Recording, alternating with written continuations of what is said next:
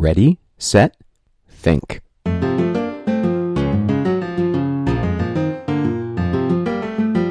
Hi, I'm Wes Carroll, and this is the Do the Math Puzzler. Each episode, I'll bring you a puzzle worth thinking about in your car, on your run, or wherever you may be.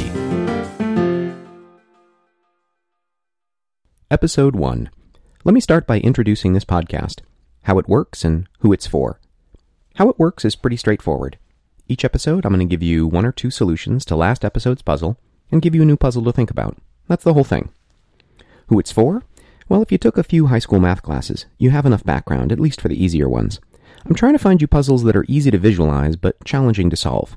I figure I hit my mark if I give you something interesting to think about on your drive or your run without taking your attention off the road. You'll have some solutions in a couple minutes, and others will take longer. And if you're currently a high school student, you'll find these problems worth thinking about as training for math competitions like the AMC. You can learn more about those at maa.org or my website, dtmath.com/AMC. For today's puzzler, you may start by wishing you had pencil and paper handy. But let's just agree to do this one the hard way. It'll be a good workout for the old working memory, and it'll nudge you in the direction of thinking about the problem in a few different ways, so that you can find a way that makes sense without having to write anything down. Okay, here we go. Mr. Patrick teaches math to 15 students. He was grading tests and found that when he graded everyone's test except Peyton's, the average grade for the class was 80. After he graded Peyton's test, the test average became 81. What was Peyton's score on the test?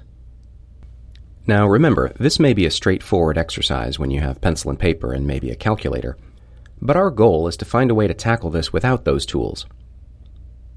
We'll look at solutions next time.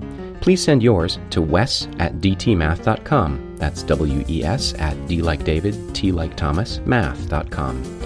And feel free to also share any feedback on the podcast. I'm just doing this for you and me, so I'm interested to hear what you think. Good luck.